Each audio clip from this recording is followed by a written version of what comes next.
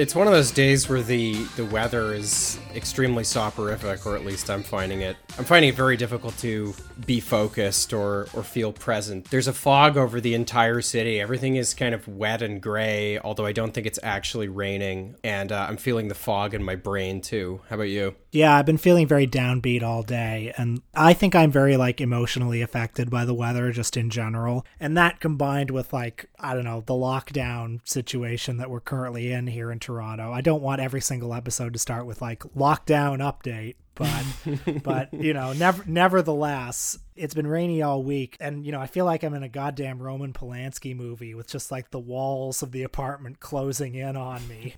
Something that I've been doing to try to avoid looking at screens, something that I did today was spend a lot of the morning looking at my art books.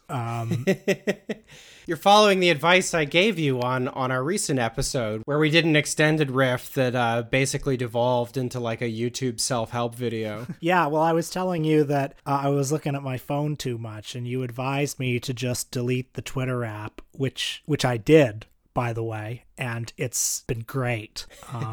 I'm so much more present just in my day-to-day life. When I go for a walk, I'm not tempted to pull out my phone and look to see if I got a notification, and that's great. But, nevertheless, just being trapped inside, I find myself looking at screens all the time, and I've been looking at my art books today just to look at something else, just to look at beauty. I haven't been to an art gallery in, a year and a half now, probably, and I really miss it. And looking at these art books, it felt wow, there's been so much beauty in these books that I've just been neglecting, while I've been looking at my stupid phone. Well, pandemic related, I'm feeling extra downbeat today because I was just speaking to a colleague in British Columbia, and I was reminded yet again, as you are when you speak to people that are outside of Toronto and outside of Ontario and outside of Canada, that the experience of the pandemic, just in terms of what's open, putting aside the differential experience of the pandemic that's based on the kind of work you do and that sort of thing, just speaking purely in terms of what's open and how strict lockdowns are and stuff. My friend was telling me that, apart from the past 6 weeks, that basically things have been open.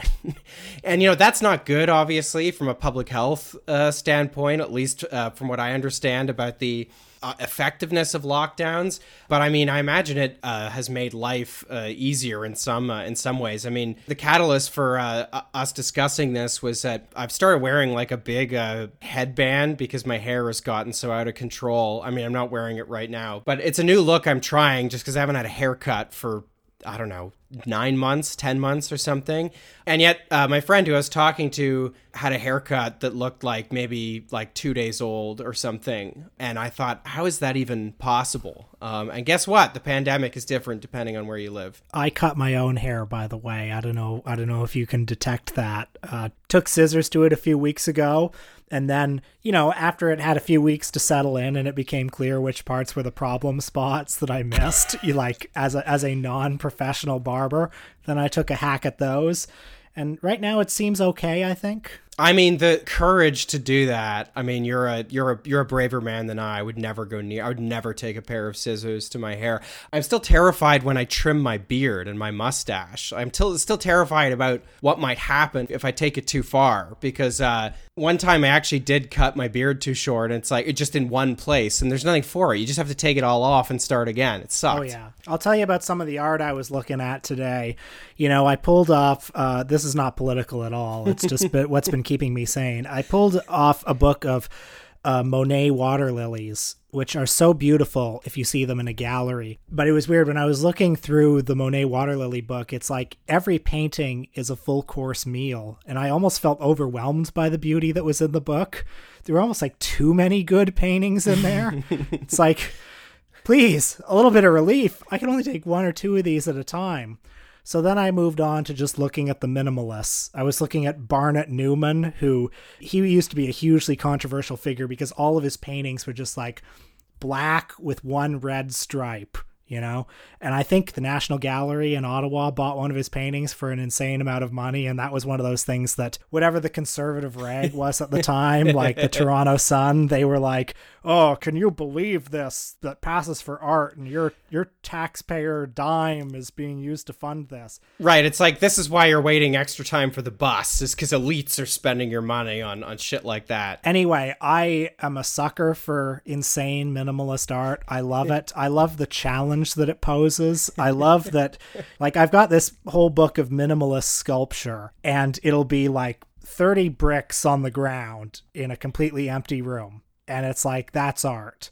And that's a huge challenge. It's like, okay, how do I find the beauty in that? Where do I find the beauty? And I don't think that's your taste in art, Luke, but I love that challenge. I love trying to find the beauty in the 30 bricks on the ground. I'm certainly not one to like instinctively dismiss minimalist art, but I don't think I'm as, I don't know, intuitively attracted to it as you are. And I do think that speaks to a bit of a philosophical difference between us that's come out in our discussions of Andy Warhol.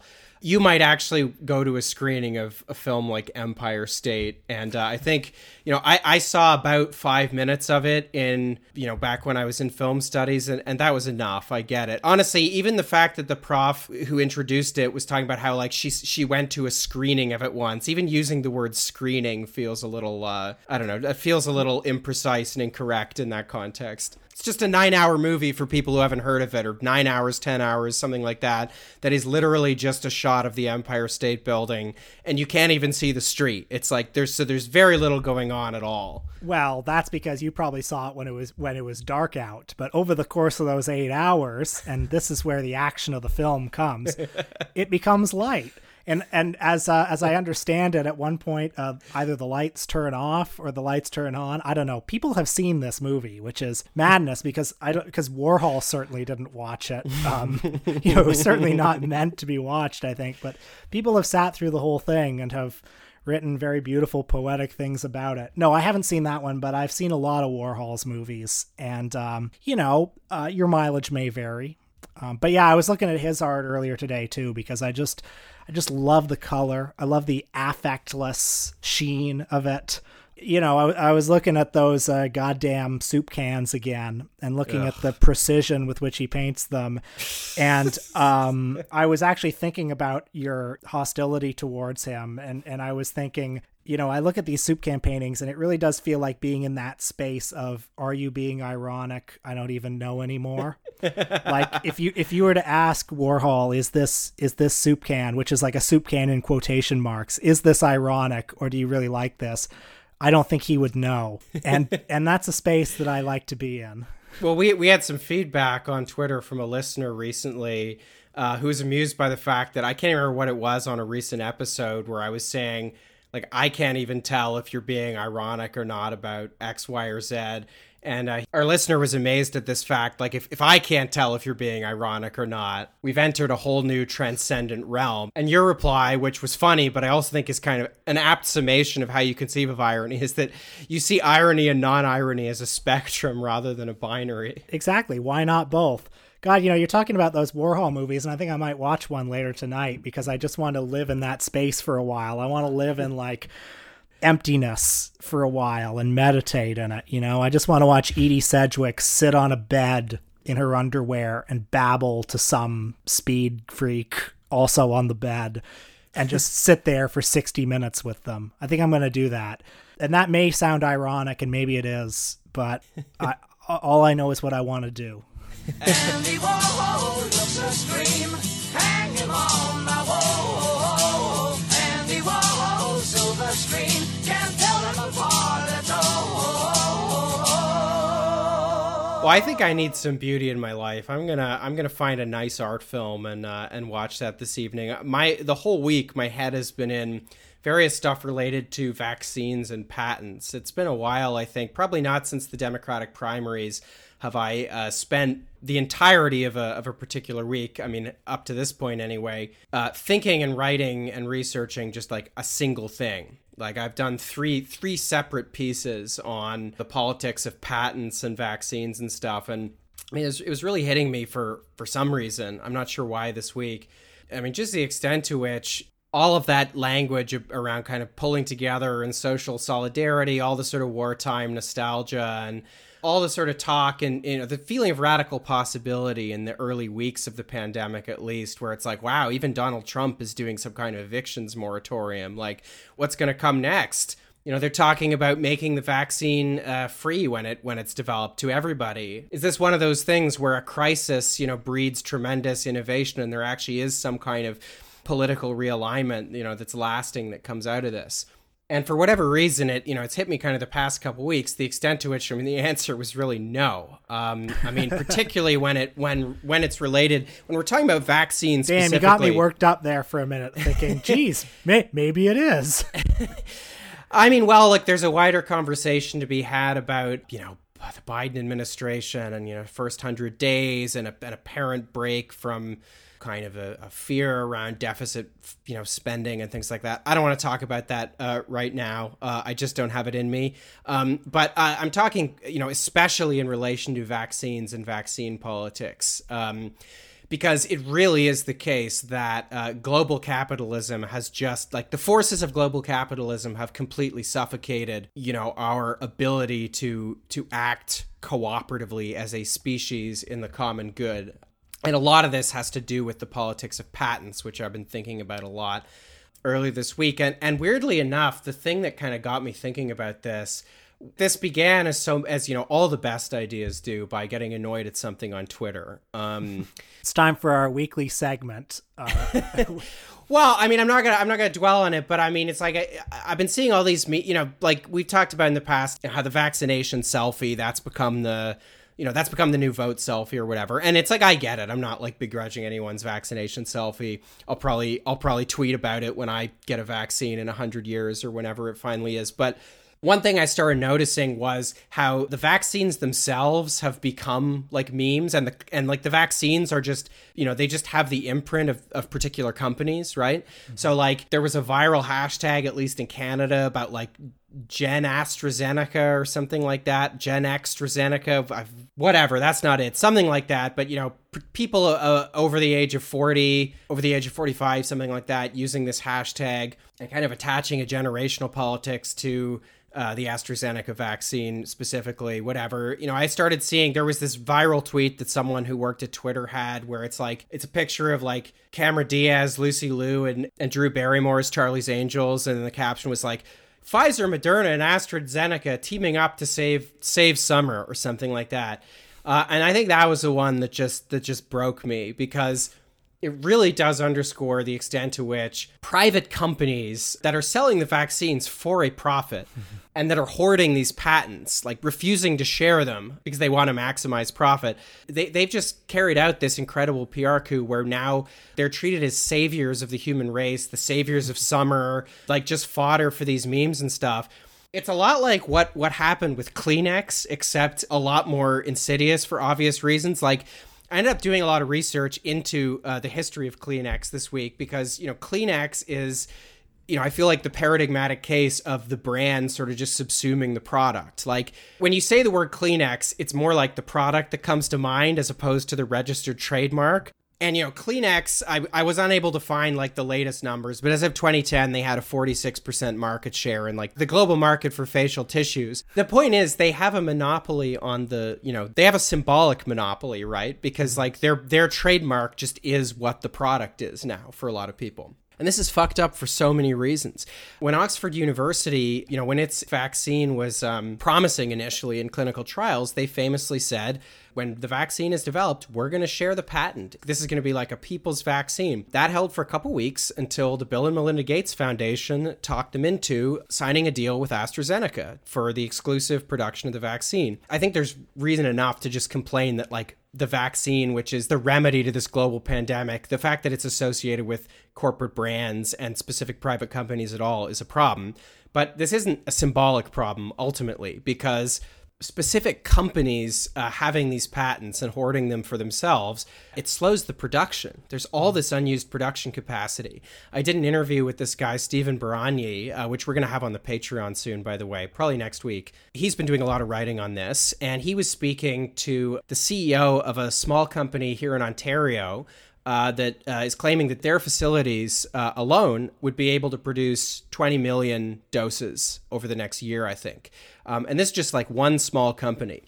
There's plenty of private companies that don't have these patents that could be requisitioned, basically, or could just be retained by governments to produce more vaccines if these companies would share the patents. But furthermore, if the patents were universalized, governments could actually build factories themselves. They could build production capacity and massively spike production of the vaccines. So, which in fact did happen during World War II when Pfizer was basically forced to turn over its patents by the U.S. War Production Board in the United States. There is precedent for this. A lot of the global IP regime that's behind this really came in the 1990s with the World Trade Organization. Anyway, it's alarming not only that these companies with, Bill Gates kind of being one of the big puppet masters in the background, it's alarming that, they've been able to pull off a coup like this, but it's still more remarkable and I don't know, it makes me in some ways even angrier that they've managed to do this and they're being celebrated. Like, we're thanking them for hoarding these patents that could literally save lives. And just the last thing I'll say on this is, of course, these companies, they're all based in the West, right? So it means that people in places like India, places like South Africa, both of whom are urging a temporary waiver of the current patent rules so the patents can be shared. It means that people in countries like that are going to have to wait a lot longer. There are some projections that suggest that poorer countries in Asia and Africa may not get kind of widespread or effective vaccinations until 2023 at the earliest. And this is so that a handful of for-profit pharmaceutical giants in the West can make a few extra $1 billion over the next, couple years. It's terrible. Well, I'm going to have to fact check something you said. You said that it was Bill and Melinda Gates that have been encouraging them, but as I understand, they're the good billionaires. They're the ones who want to help save the world and give knowledge and wealth away. Well, it's incredible. I wrote a piece on Gates specifically this week because he did this absolutely grotesque interview on British TV last weekend, and the New Republic had a fantastic long read, which people should check out. If you just search New Republic Bill Gates, you can find it, and that's on his role specifically in this crisis. But one of the things that's incredible if you go through press coverage of Bill Gates is just how effusive so much of it is. Sometimes I wonder, particularly around someone like Elon Musk, who's just so militantly uncool. You're like, how do guys like this have so many fans? Like how are there people that think these guys are cool? Coolness aside, how do they get these reputations as these generous, global benefactors? Bill Gates in whenever it was 1999, 2000, said that he was going to give away all his money, and he's gotten considerably richer since then. I think his wealth has quadrupled or something like that since he made that promise. Well, he's storing up money that he can give away later.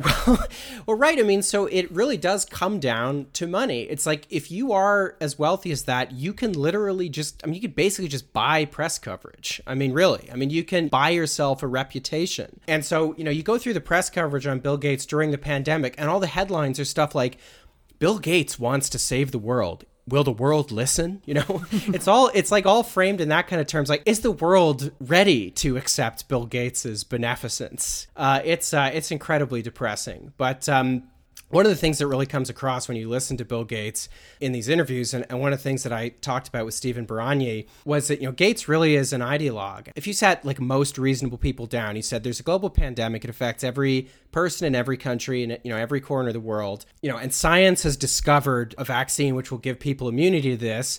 Give us a basic model for what we do next. Most reasonable people would say, oh, you would just make the vaccine available as widely as possible. You produce as much of it as possible, etc. But to somebody like Bill Gates, to someone who's drunk the Kool-Aid of, neoliberal globalism, I mean, this just is the only way for him. This is the best of all possible worlds. And until, we wrest people like that out of their power, every time there's a global crisis or every time there's a global pandemic, it's like Bill Gates just gets to appoint himself global minister of health, a function that nobody chose for him but himself. Well, I know another capitalist icon.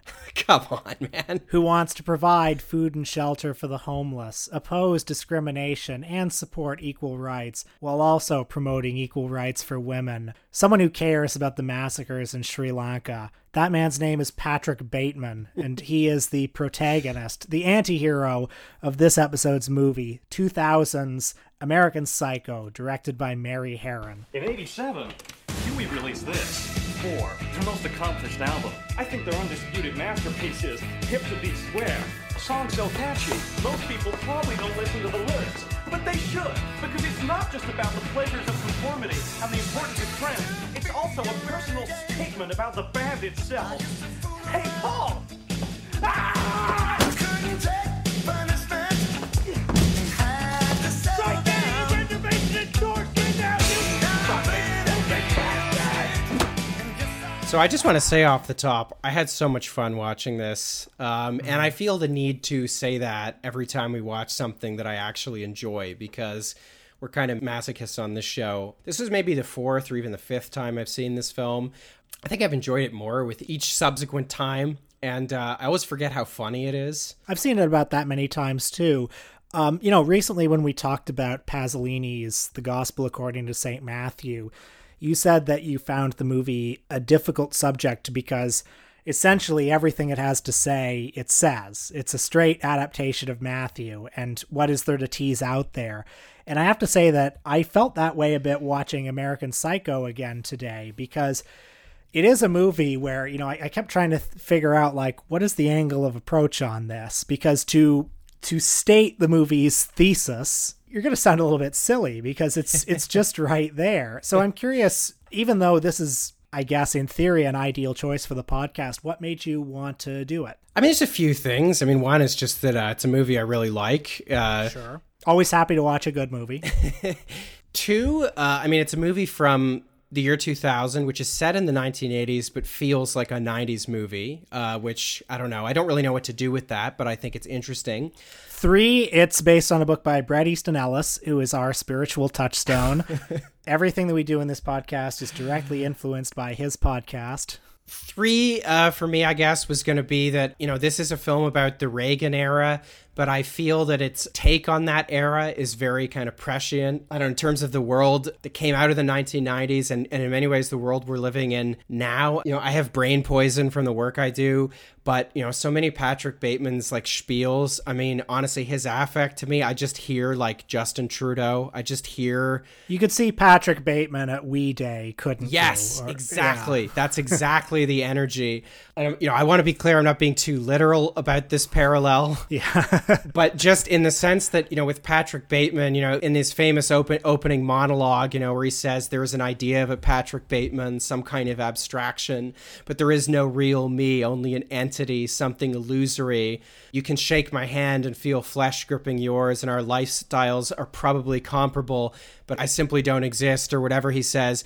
I mean, I feel like that's, taken out of context, I feel like that applies to so many of the political figures that I find the most insufferable, the most cloying. Just these completely hollow figures whose only skill is kind of channeling like the schlocky median cultural or political view on anything, who seem to have no real convictions and have almost embraced the idea that they are brands and like have restructured their entire sense of self such that they can like recalibrate the story they tell people for each election cycle, or in the case of some of them, multiple times during a particular election cycle, and always deliver with the same kind of lachrymose sincerity that's totally Teflon and have absolutely no shame about it, which of course is what Patrick Bateman does throughout the movie. I agree with you that the thesis of the movie is somewhat overt, and in that sense it doesn't give us a lot to unpack. But I still think it's a very interesting thesis and one the movie executes very well. And so I think there's plenty to discuss. Well, the film is set in Manhattan in 1987 during the era of the Bonfire of the Vanities and Wall Street. The protagonist is, as you said, Patrick Bateman, played by Christian Bale. He's a young investment banker, and it seems, based on the evidence in the film, that his life is devoted less to the work of investment banking than it is to playing the role of a wealthy young Manhattanite. We see that he has an impeccable sense for style and decor. He has a rigorous workout and skincare regimen. He only visits the trendiest dining establishments. He has, I would say, lower middlebrow taste in music. Big fan of Huey Lewis. His music rants are some of the funniest parts of the film, where he's talking like just totally deadpan about like a Phil Collins track or something like that. He is also secretly a serial killer, although spoiler folks. Spoiler for this 20-year-old very famous movie. He is perhaps not a serial killer. The last act suggests that the killings may be a fantasy. But nevertheless, on screen, we see him murder a homeless person, sex workers, and a few of his professional colleagues. The most noteworthy of whom is Paul Allen, played by Jared Leto. This character committed the unpardonable sin of having a better business card than him. Look at that subtle off-white coloring. The tasteful thickness of it. Oh my God. It even has a watermark.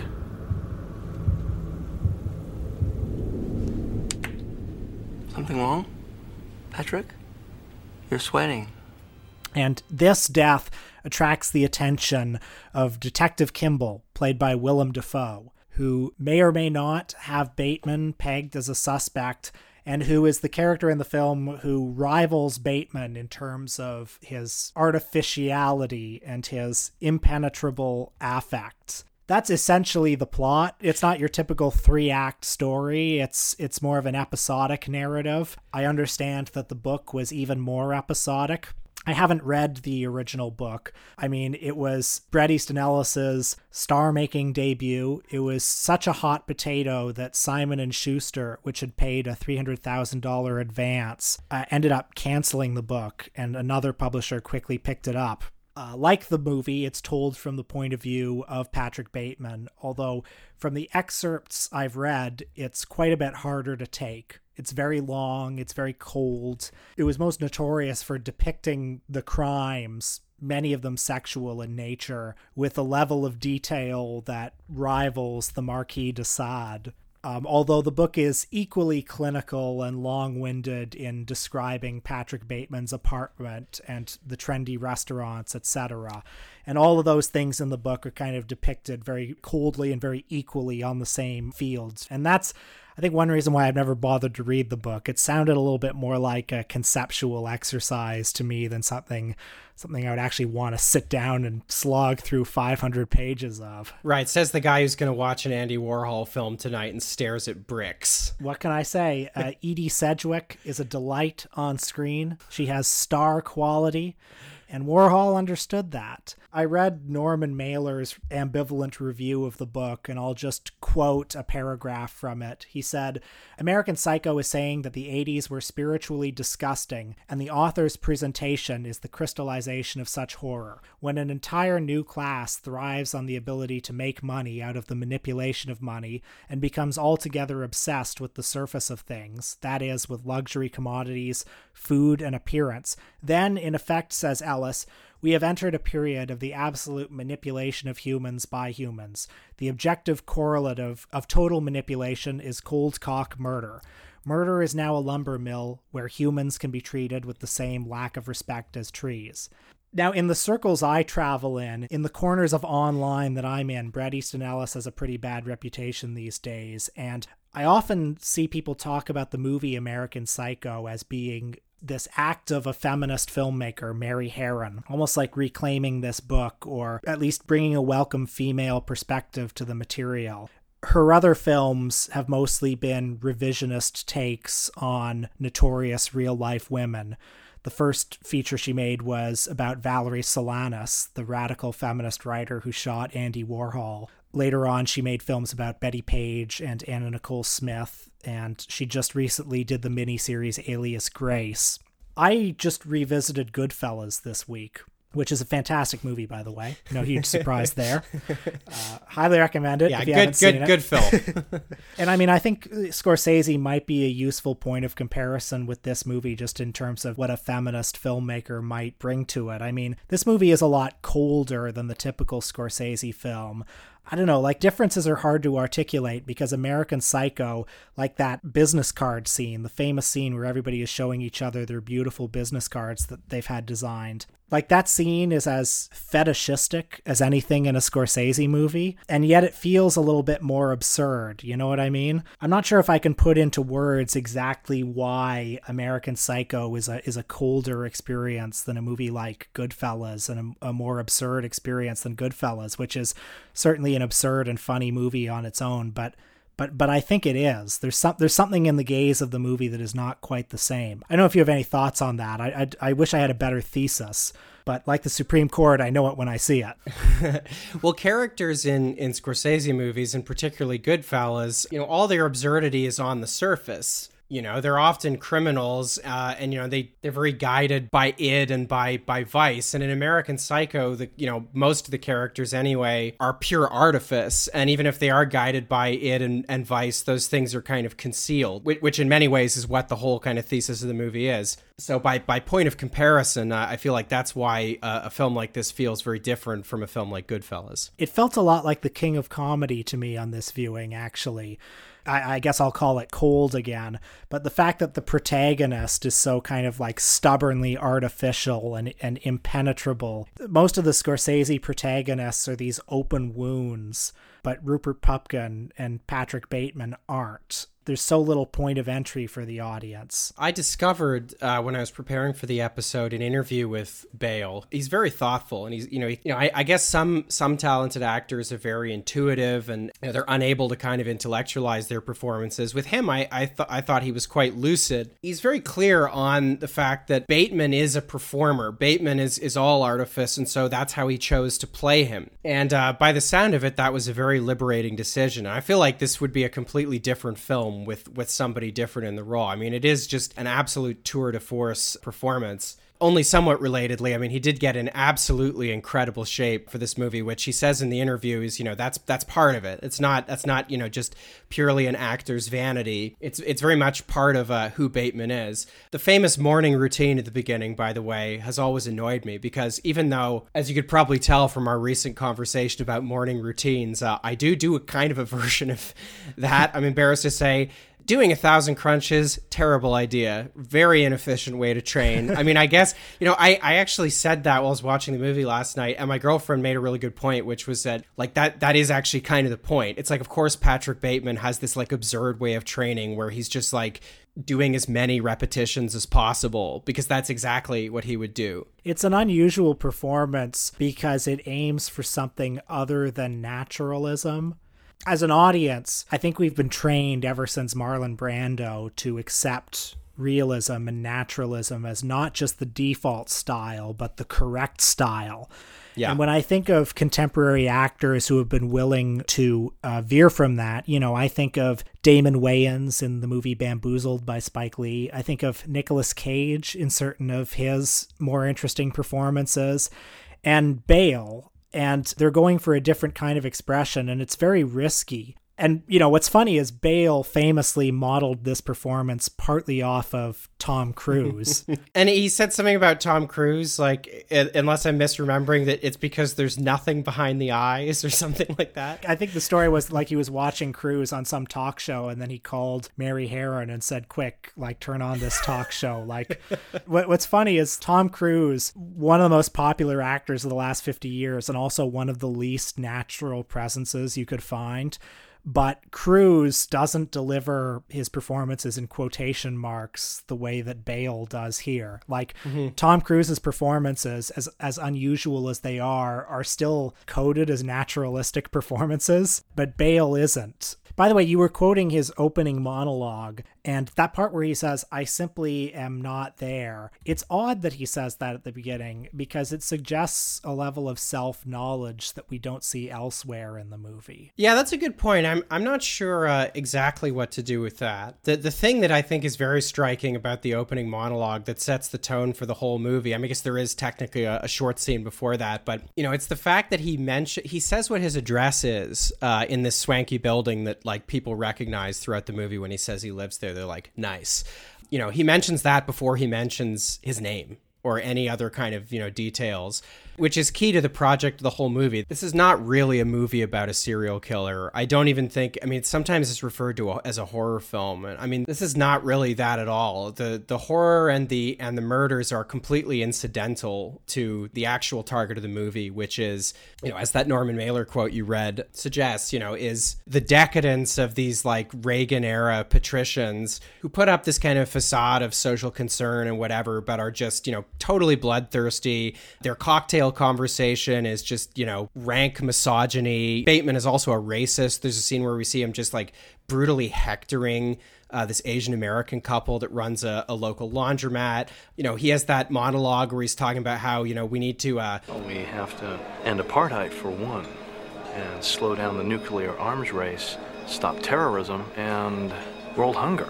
We have to provide food and shelter for the homeless, and oppose racial discrimination and promote civil rights, while also promoting equal rights for women. We have to encourage a return to traditional moral values. Most importantly, we have to promote general social concern and less materialism in young people.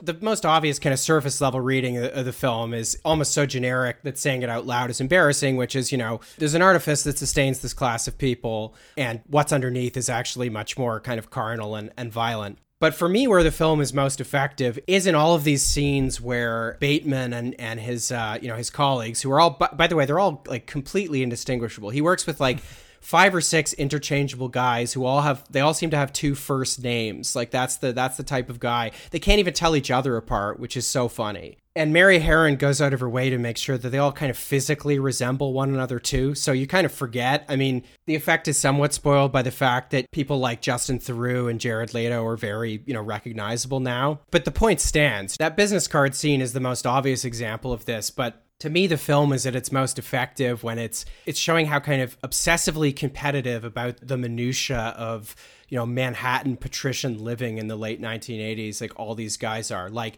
any sense of self they have is just it's discovered in trying to find these like minor points of distinction. So, there's a scene where after he's murdered Paul Allen with the axe in what is maybe the funniest scene in the movie, while going off about like the artistic genius of Huey Lewis in the news, he goes to Paul Allen's apartment and he says, "There was a moment of sheer panic when I realized that Paul's apartment overlooks the park and is obviously more expensive than mine." They're obsessed with dinner reservations. Like one of the other things Paul Allen does to make him a target for Bateman is he says that he's gotten this like Friday night dinner reservation with these great seats at this particular place where none of them can get reservations. There's that line during the business card scene where Paul Allen confuses Patrick Bateman with someone else, and then in Bateman's head you hear him saying that he and that other guy actually have the same barber, but then he hastens to add, "But I have a slightly better haircut."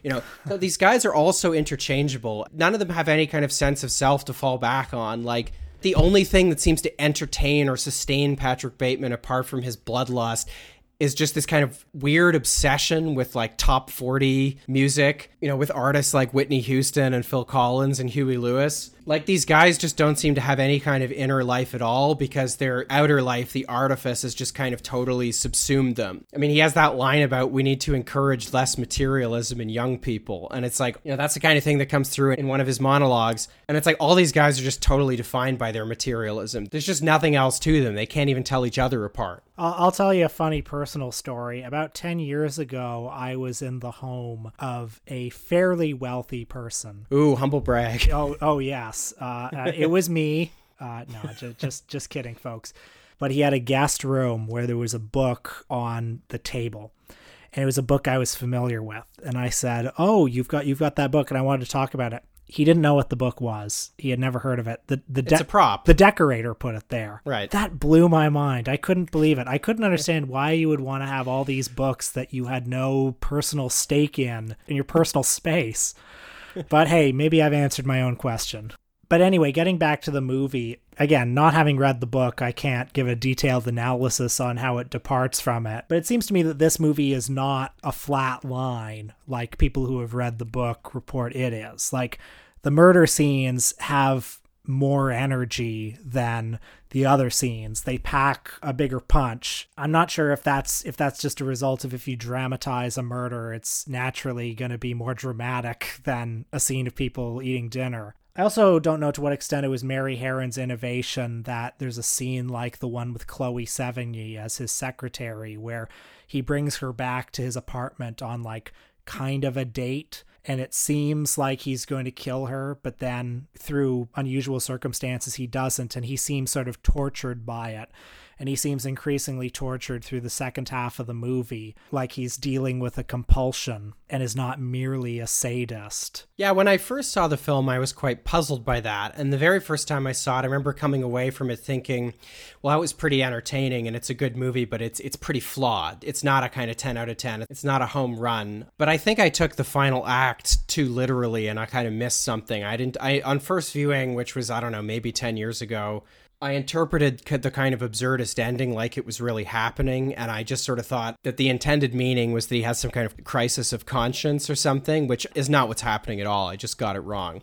This is actually a good segue into something else I wanted to bring up, which was that during my kind of research around the film, I was looking for interviews with Bale, with Mary Harron and such.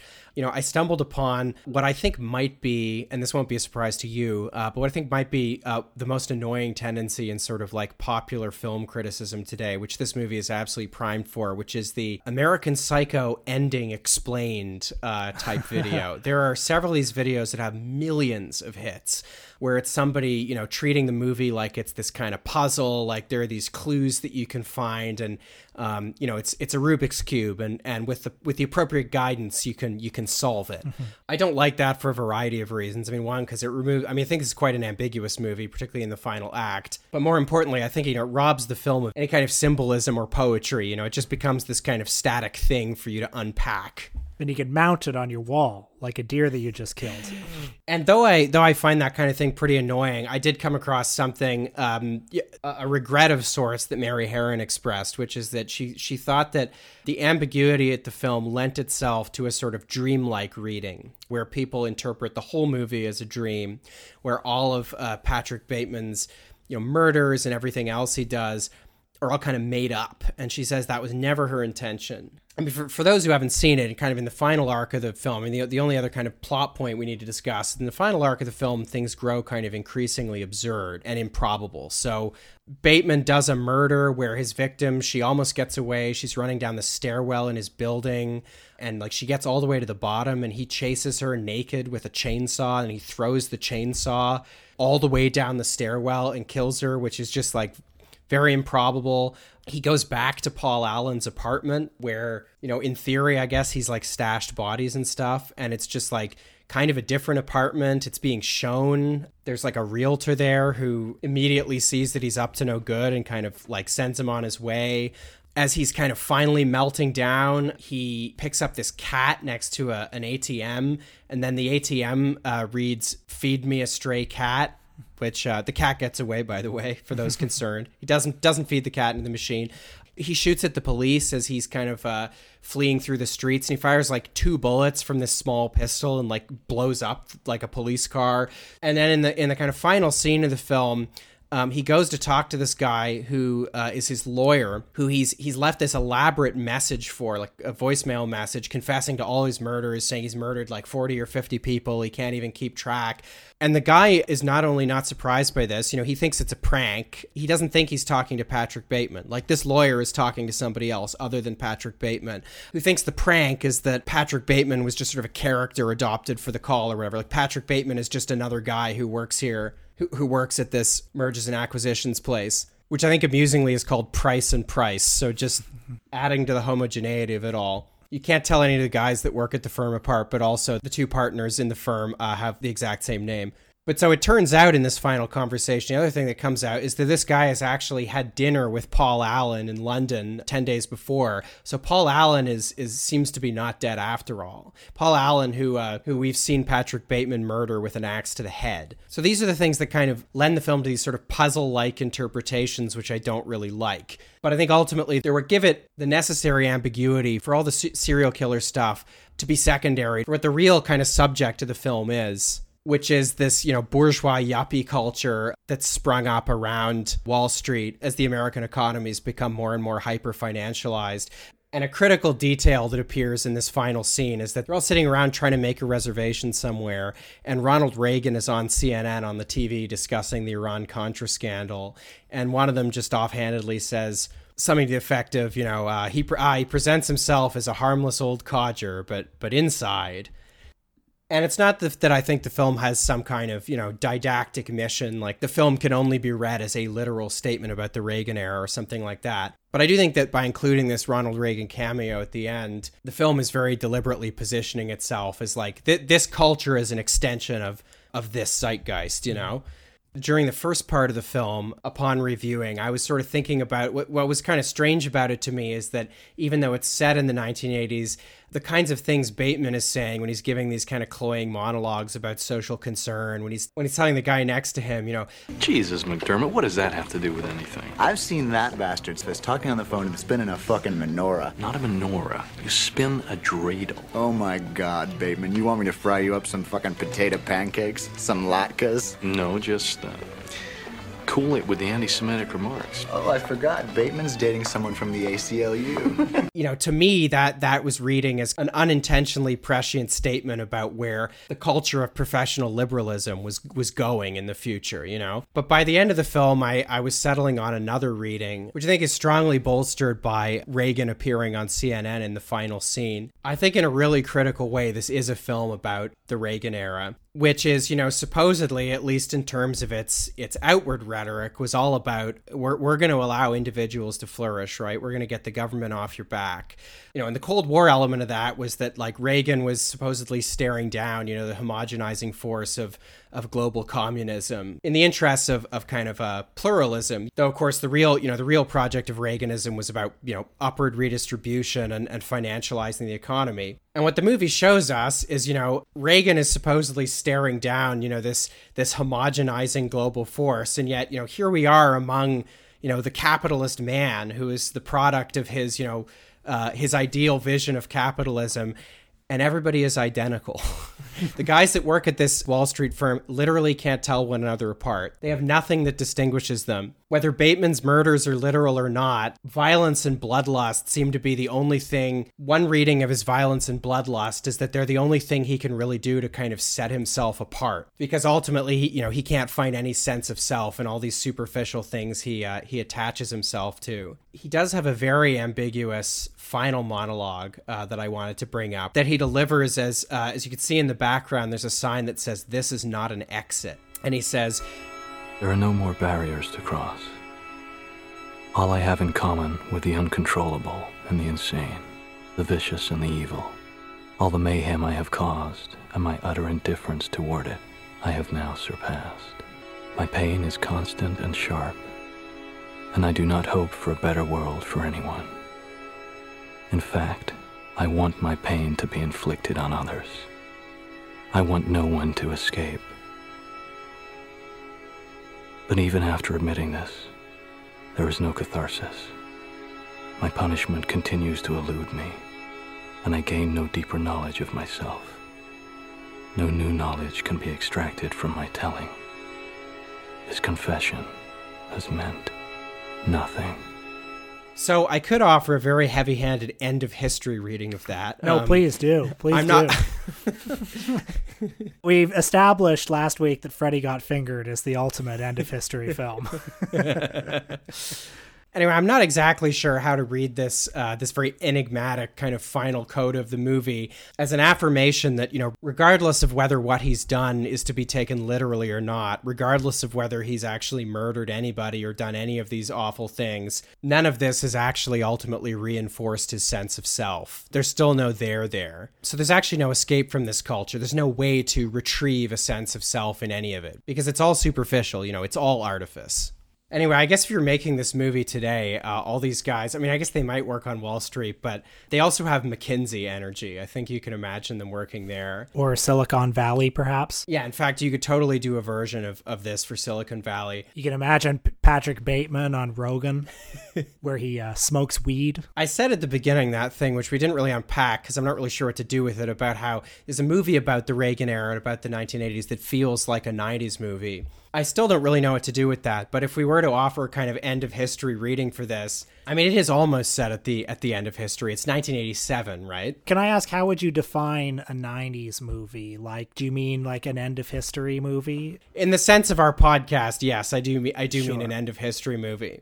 But as viewed that way, as a kind of 90s end of history movie, I think the reading is like, here we are, we've arrived at the end of the rainbow. Like, we've reached the, the superlative form of human existence. This is humanity's final form. It's a bunch of functionally indistinguishable guys doing completely inscrutable work that has no creativity whatsoever attached to it and is also removed from any productive function to speak of. So congratulations, folks. We've arrived at the end of history. Here it is. Good luck.